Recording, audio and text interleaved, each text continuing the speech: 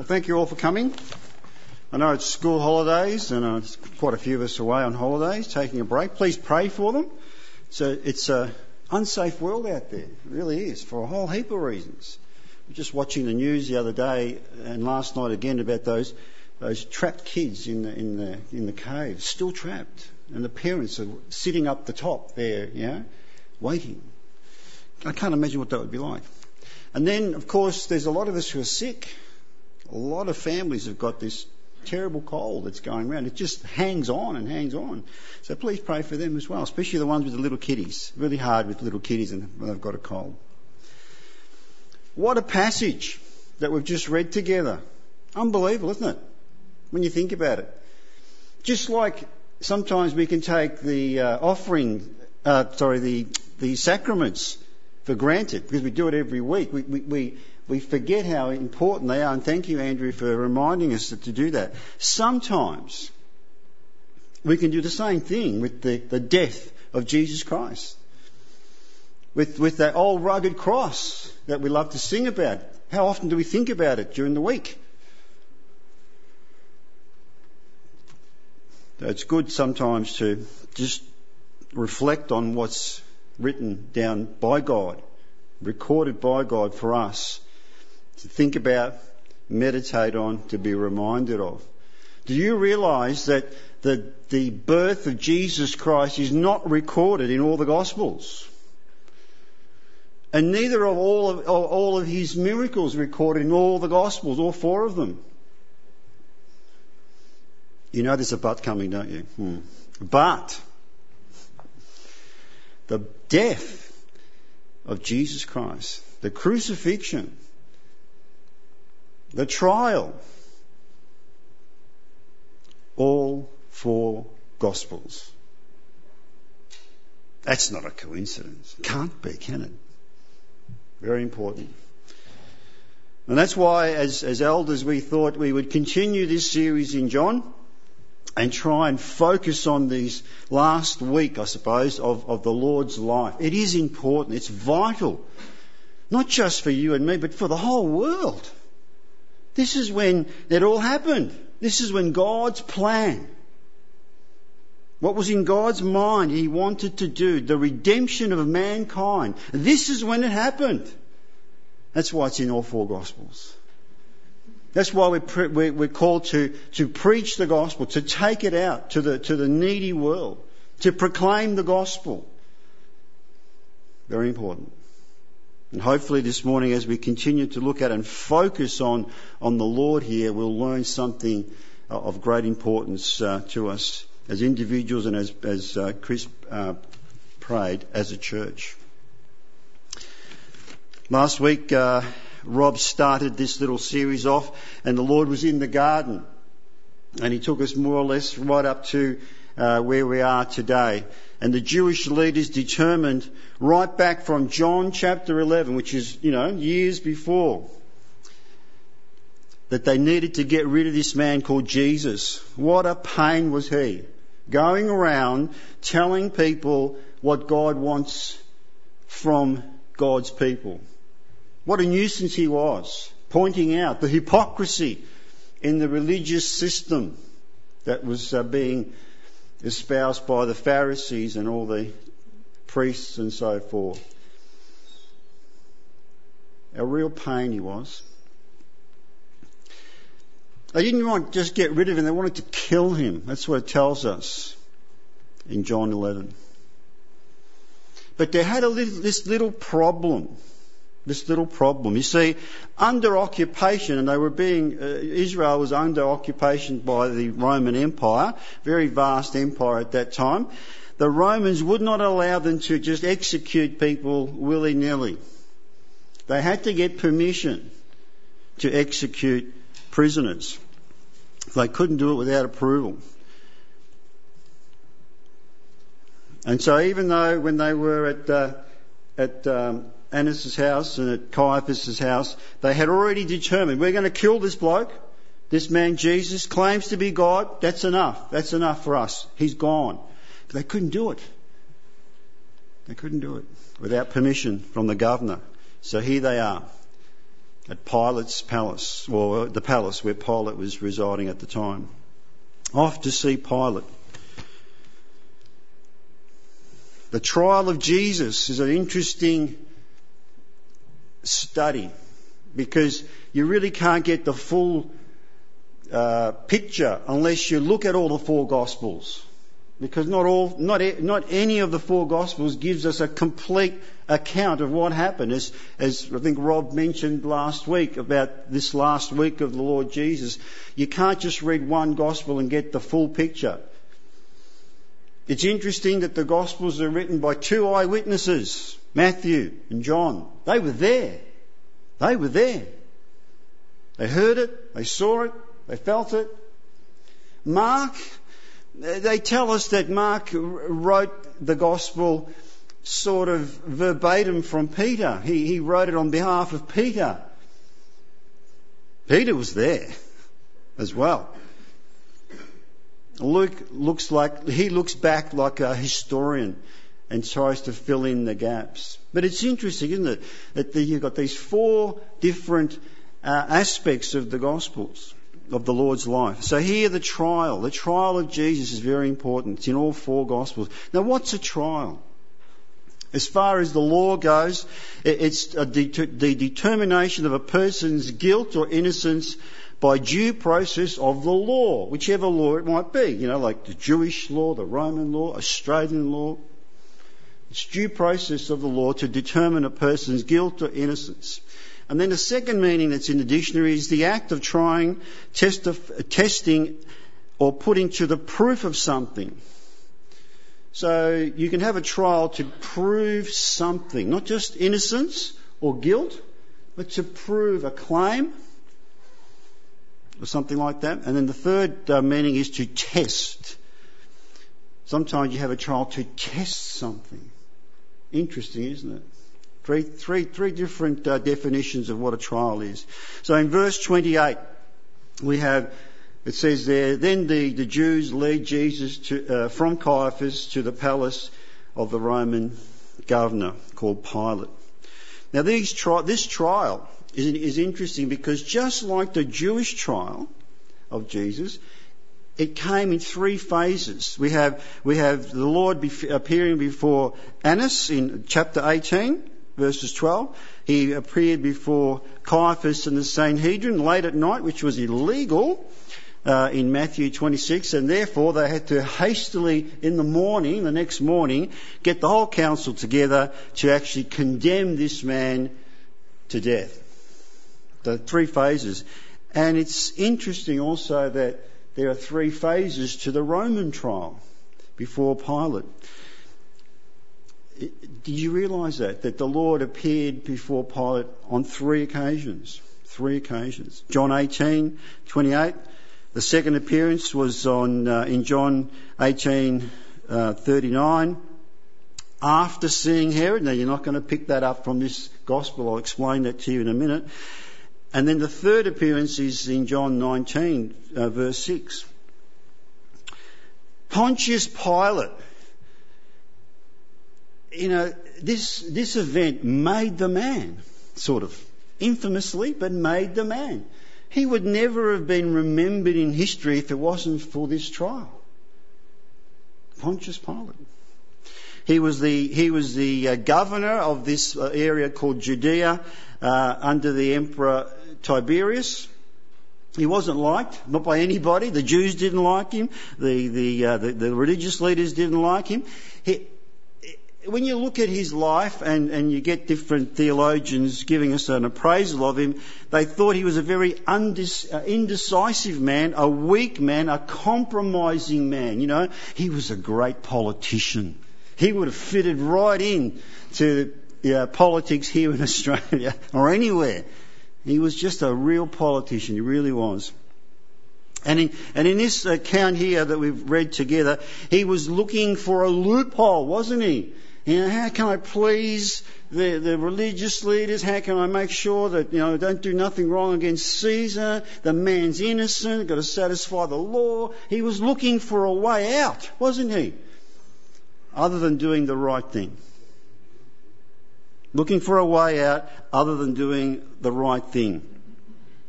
Some theologians say he was a coward. He was afraid of the crowd. Wouldn't stand up to them. He was the governor. He had all those legionnaires, He was afraid of the Lord. I don't know if you picked that up, but when he said that, when it says here he was afraid, the Lord was beaten, bleeding, with spittle hanging off him. He was afraid of the Lord. And he was afraid to do the right thing. He was afraid to be a man of integrity. He was the law of the land, and he wasn't willing to do the right thing. In spite of all that, there's some very interesting insights that Pilate gives to us. Very interesting insights. Do you know that if you look at the four Gospels, that Pilate pronounces Christ innocent 4 times? Innocent, not guilty, no charge against him. Now, different phrases, but it means the same thing. And at the end, he wrote a sign, didn't he, to put on top of the cross.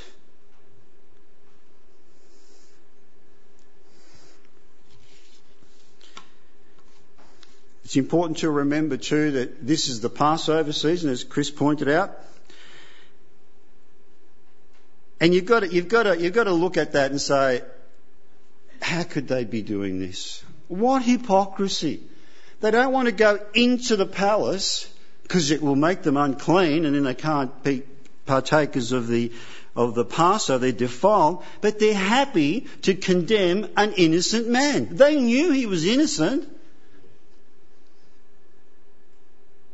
Religious leaders have been hypocrites right from the word go, haven't they?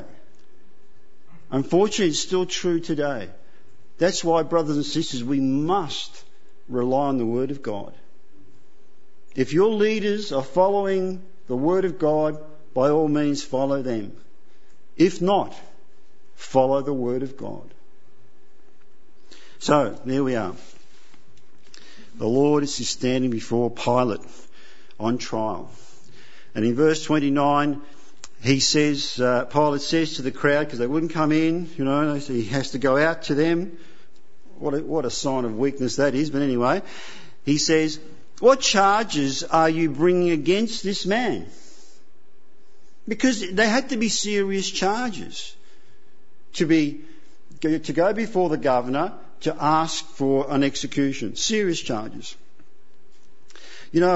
When you read the four Gospels and you do a little bit of reading as to how things worked in those days, they didn't really expect much resistance from Pilate. You don't read of Stephen having a second chance. I mean, they did stone Stephen for a similar thing, for being blasphemous. In fact, I personally feel that they were looking for just a rubber stamp. Here's this bloke Jesus, we want him to be, we just want an approval to put him to death. It wasn't going to happen though this time, was it? Again, we have to look to Luke 23 verses 2 for what the actual charges were. Interesting charges. They said, he led the nation astray. We're talking about the Lord Jesus here, okay? He opposed paying the tribute or taxes to Caesar. Tax evasion, that's serious, isn't it? And then they said he claimed to be the Messiah, the Christ and King. And they thought that was a false claim. Blasphemous. It's also very interesting. This is why it's good to listen to the speaker, but read God's word and trust that. Have a listen to this. The Jewish law required death by stoning if you blasphemed God. The Jewish law required death by stoning if you blasphemed. right back, very early days in the history, in the writing of the Bible, it said the Messiah had to be hung from a tree. The Lord himself said he had to be lifted up. The scripture predicted and said the Lord would be crucified. I can just imagine the people writing and reading back then thinking, how is that going to work? We don't crucify. The Jews didn't crucify anybody. Wasn't their way of capital punishment. Stoning was what they did, as we've read, we see on many occasions in the scriptures. But God determined beforehand that the Saviour of the world would be hung on a cross and crucified. Now, brothers and sisters, I'm not saying that God orchestrated this. I personally, again, believe he knew this was going to happen. And so he wrote about it, he warned us, he told us, he predicted it for us. It's interesting that in all three charges, leading the nation astray, not guilty. What did he do? He tried to unite the nation, didn't he? Bring it back to God. Bring it back to following the scriptures. Getting rid of the hypocrisy in the religious system and honouring what God had written down, how they're to treat each other and worship God and care for each other. That's what he tried to do. He opposed paying the tribute to Caesar, the taxes. What did the Lord say about taxes? This is why I pay taxes. The Lord said I have to. He says, give unto Caesar what is Caesar's. They asked him about that, and that's what he said. You know, you need hospitals, you need schools, pay your taxes.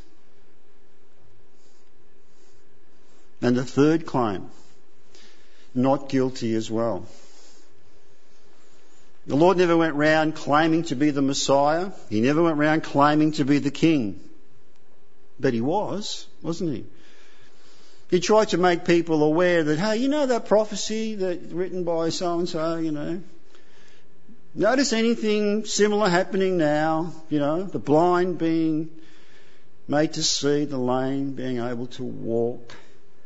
Ring any bells. He never, even in this account, he just confirmed the conclusions that people came after viewing the evidence. Yeah, that's what happened. Were you following the reading? That's what he said. He says, is that your own idea? You are saying it right. You are right in saying.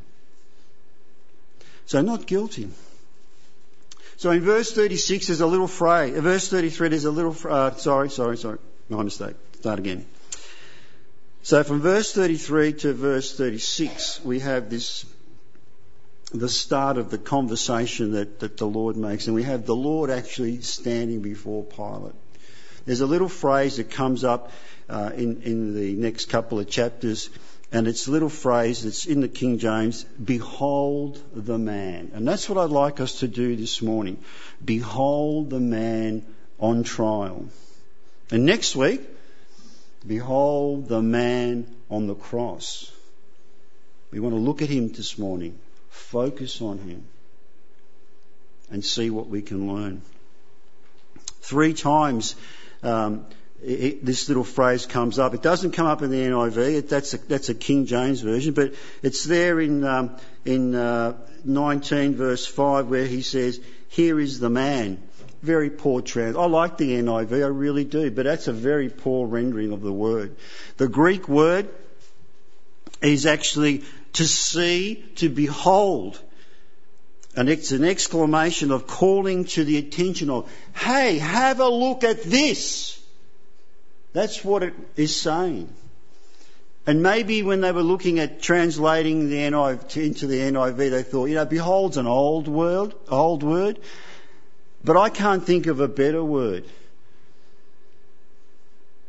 I guess if you were to do it today, you would say, check it out. That's not really appropriate either, isn't it? I think behold is good. It's a good word. Behold the man. The testimony of this man is amazing. Didn't say much, but his testimony is amazing. The evidence in support of who he is, the proof that he was indeed who he claimed to be and what he claimed to do, has a practical application this morning for you and me. That's the practical application we're going to get out of this morning. I hope that's what we do. How to be an obedient disciple. I'd like us to think of this. When we stand before people, not on trial, but when we stand before people at school, at work, within our families, could they say, "Behold, a disciple of Jesus. Behold, a child of God. Behold, a Christian. Look at this person." Could they say that for us? I loved your testimony, Barbara. I really did. I don't know if you picked it up, but there was a few people that really impacted in Barbara's early life as a Christian. That's a testimony. That's what a testimony is. That Rod, wasn't it? The Sunday school teacher. Behold, a disciple. Behold, a lover of Jesus. You can see it. The evidence is overwhelming.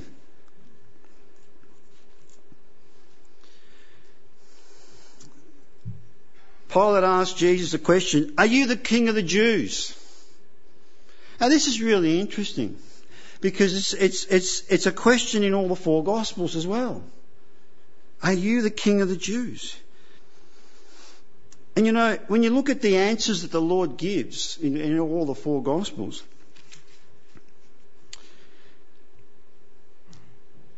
you realise that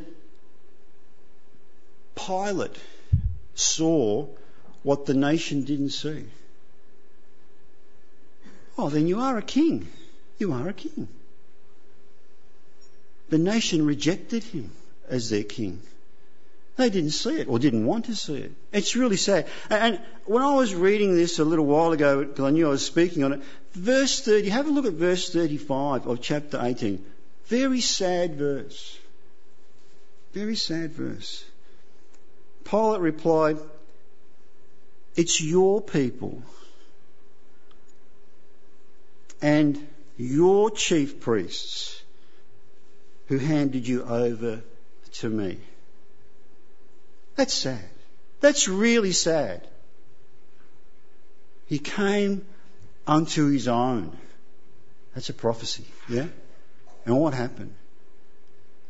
He came unto his own and they received him not. They handed him over to be put to death, exterminated. That's what they were hoping.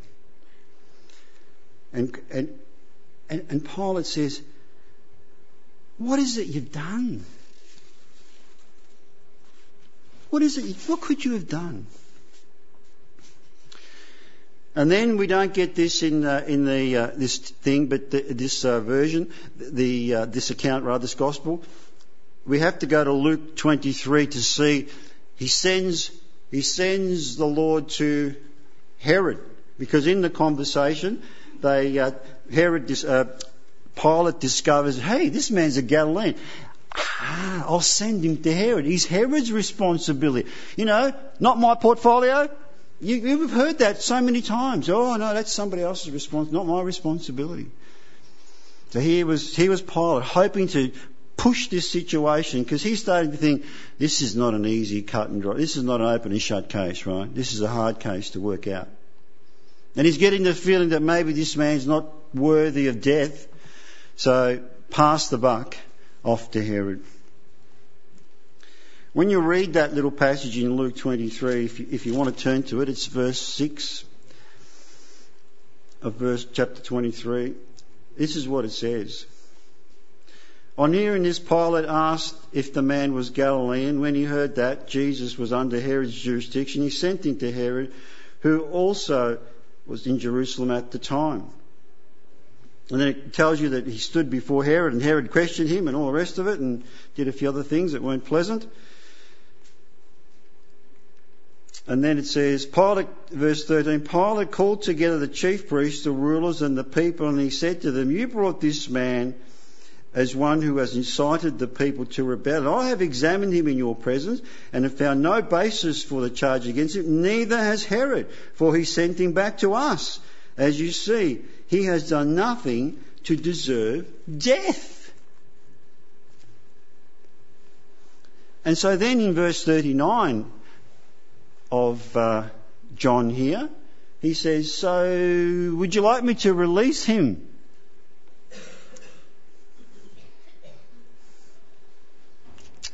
Would you like me to release him? They had an opportunity, didn't they? Have a think about it. He really didn't do anything that bad, Crucify him. Crucify him. And in that crowd, the crowd wasn't the same crowd that claimed him as Hosea when he rode into the triumphant entry there on the colt. It wasn't the same crowd. These were mainly religious people, religious leaders. Maybe a few ring-ins, when something's happening, there's always a few sticky beaks that were interested in having a look.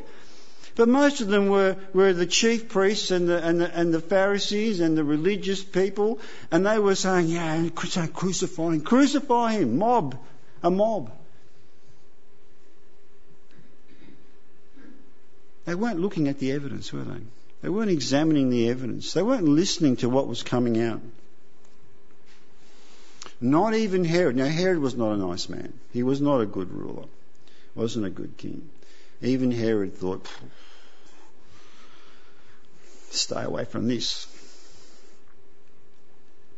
So convinced was Pilate of the Lord's innocence, it tells us there, he sought to free him in a number of ways. First of all, the good old prisoner exchange. Barabbas or the Lord Jesus. Miracle worker, healer, feeder of 5,000, What do you reckon? They chose Barabbas.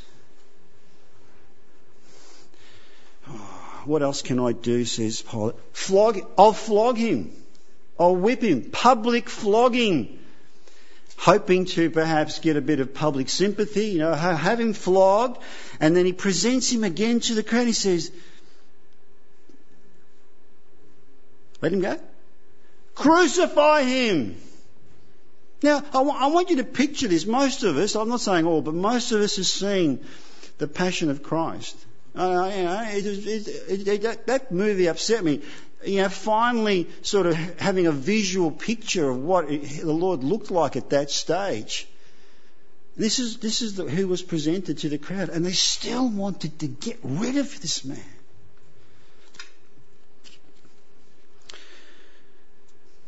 And then there was the public humiliation, the crown of thorns, the king with a purple robe, crown of thorns. So there was the prisoner exchange, a public flogging and the public humiliation. And they still wanted to get rid of him. And in verse 4 of chapter 19, Pilate again states very clearly, I find no fault in him. No fault in him. And he says in verse 5, behold this man, have a look at him, whipped, mocked, humiliated, and he's done nothing. I can't find anything. What more do you want me to do? And the answer came back again.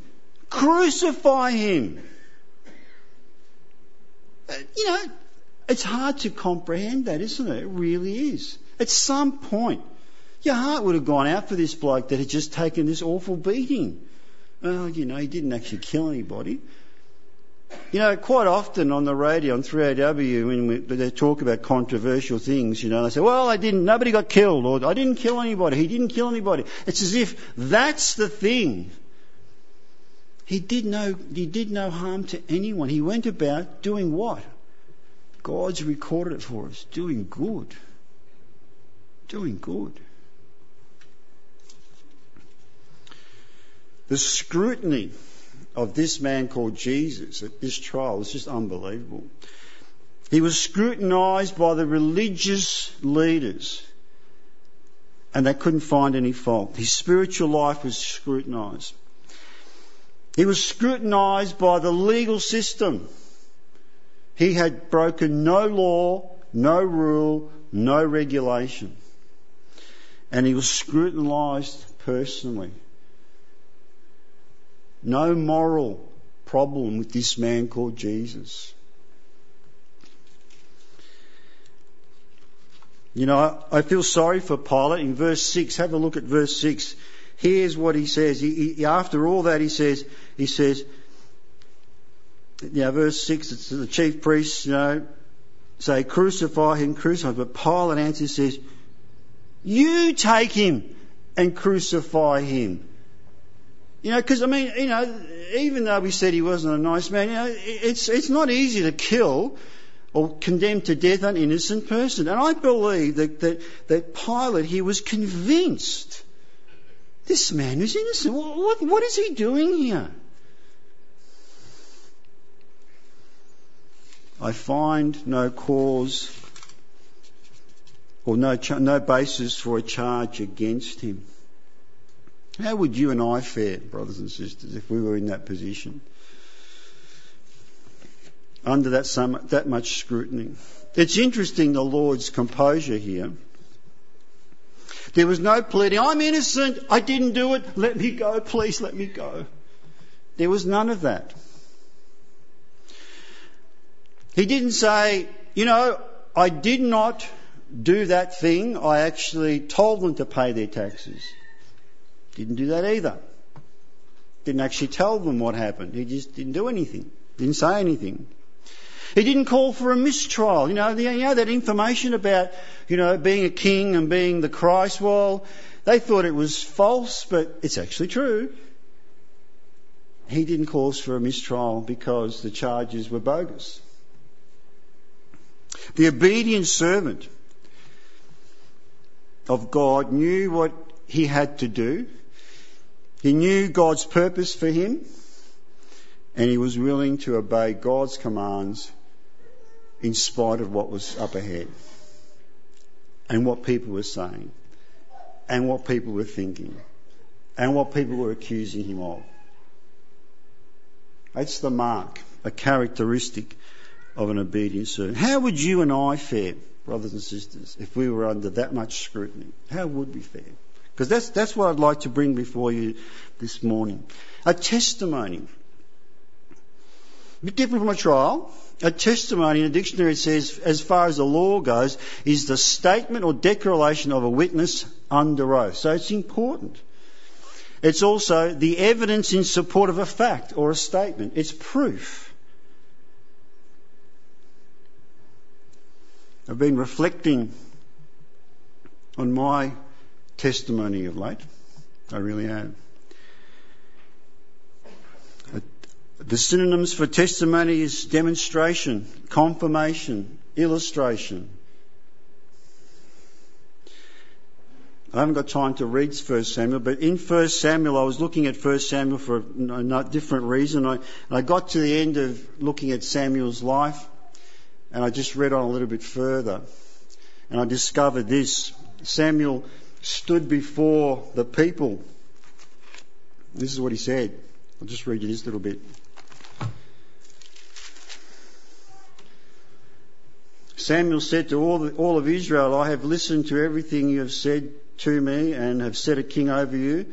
Now you have a king as your leader. As for me, I am old and grey, and my sons are here with you. I have been your leader from your youth until this day. Here I stand. Testify against me in the presence of the Lord and his anointed. Whose ox have I taken? Whose donkey have I taken?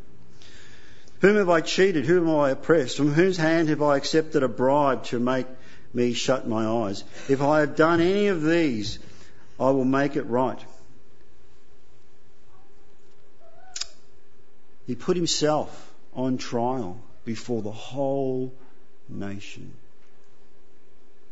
Here's what they said. You have not cheated us. You have not oppressed us, they replied. You have not taken anything from anyone's hand.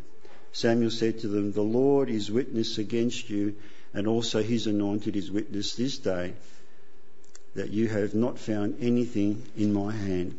And they said, "He is witness." They swore before the Lord that Samuel did nothing wrong. What a testimony.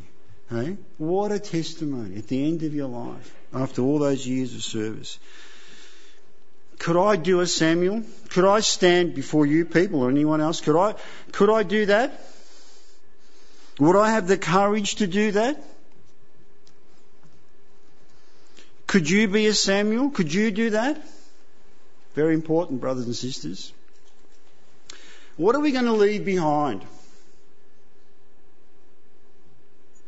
Testimonies of other believers live on.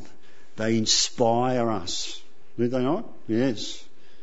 You've heard me ad nauseum tell you about old men who are now at home with the Lord, what they've done for me, what they've taught me. I mean, you know, you're sick of hearing dictionary definitions, but that has served me so well. There have been men who have showed me how to read the Scriptures, how to study the Scriptures, how to pray.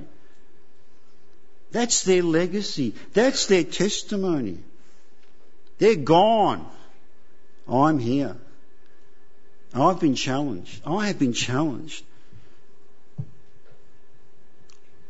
What is my testimony? Are you challenged by that? That's what people are going to see. The Lord said very little at his trial, but the evidence was overwhelming of who he was. Brothers and sisters, you claim to belong to Christ. You claim to be a disciple, a follower of Jesus Christ. You claim to love him. You should be striving to be like him. Pardon me for doing that. Striving to be like him. That's what it says in the Scriptures. Can I stand and do a Samuel before you? I don't know. I'm a grandfather. I'm very proud of that. I love it. As much as I enjoy playing with the kids and doing all those sort of things, I'd like to be like Rob Day's granddad. Do you remember Rob Day? There you are. Changed that young man's life. I love that testimony, Rob. I hope that my grandkids can say the same thing one day if the Lord doesn't come. That's what it's about, brothers and sisters. The testimony that you leave behind. Time's gone. I'm going to leave a little bit out because, unfortunate for you, I've been asked to speak again next week. So I'm going to add a little bit later on next week. But I just want to finish off by looking at what Pilate does at the very end. He is scared. Why? Because the crowd said, we have a law, and according to the law, he must die because he claimed to be the Son of God. And he was scared of that. Why? Listen to this. You know, the Romans and the Greeks, they had myths about the gods coming down to earth. Huh? They had myths, and this man was a Roman. So it wasn't a strange thing to hear that this man standing before me who I've just beaten, or not physically, personally, but ordered to have beaten, and about to crucify him, he could actually be a god. Little did he realise that he was God, manifest in flesh. That's how the gospel starts, brothers and sisters. So this is who is standing before Pilate. He was scared. And in Matthew 27:19, Pilate's wife, she had this dream about this man. Don't have anything to do with him. I've had terrible things happening during the night.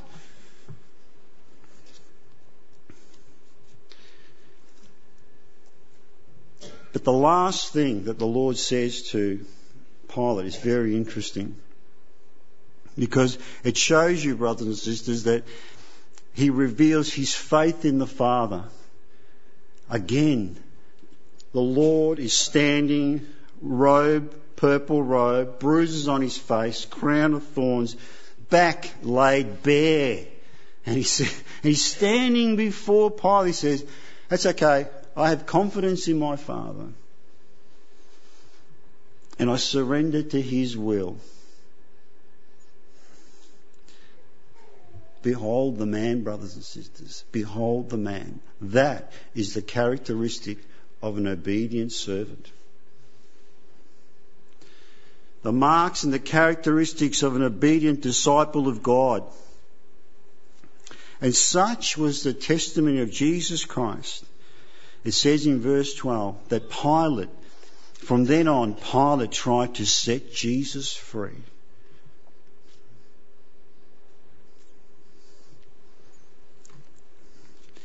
Next week we'll continue on and see what happens next. We know what happens next, but we're going to look at it in a little bit of detail. I hope this morning has challenged you to think about your Lord and Saviour, His example that He left, His testimony that He was able to just give without saying much. We're to be Christ-like, as Chris pointed out. What does a real Christian look like? What does Jesus look like? Next week, there will be a gospel presentation. I'm going to speak about the cross and why the Saviour had to go and die there. If you have a friend who you would like them to hear the gospel proclaimed very simply but very clearly, next week is the week you should bring them.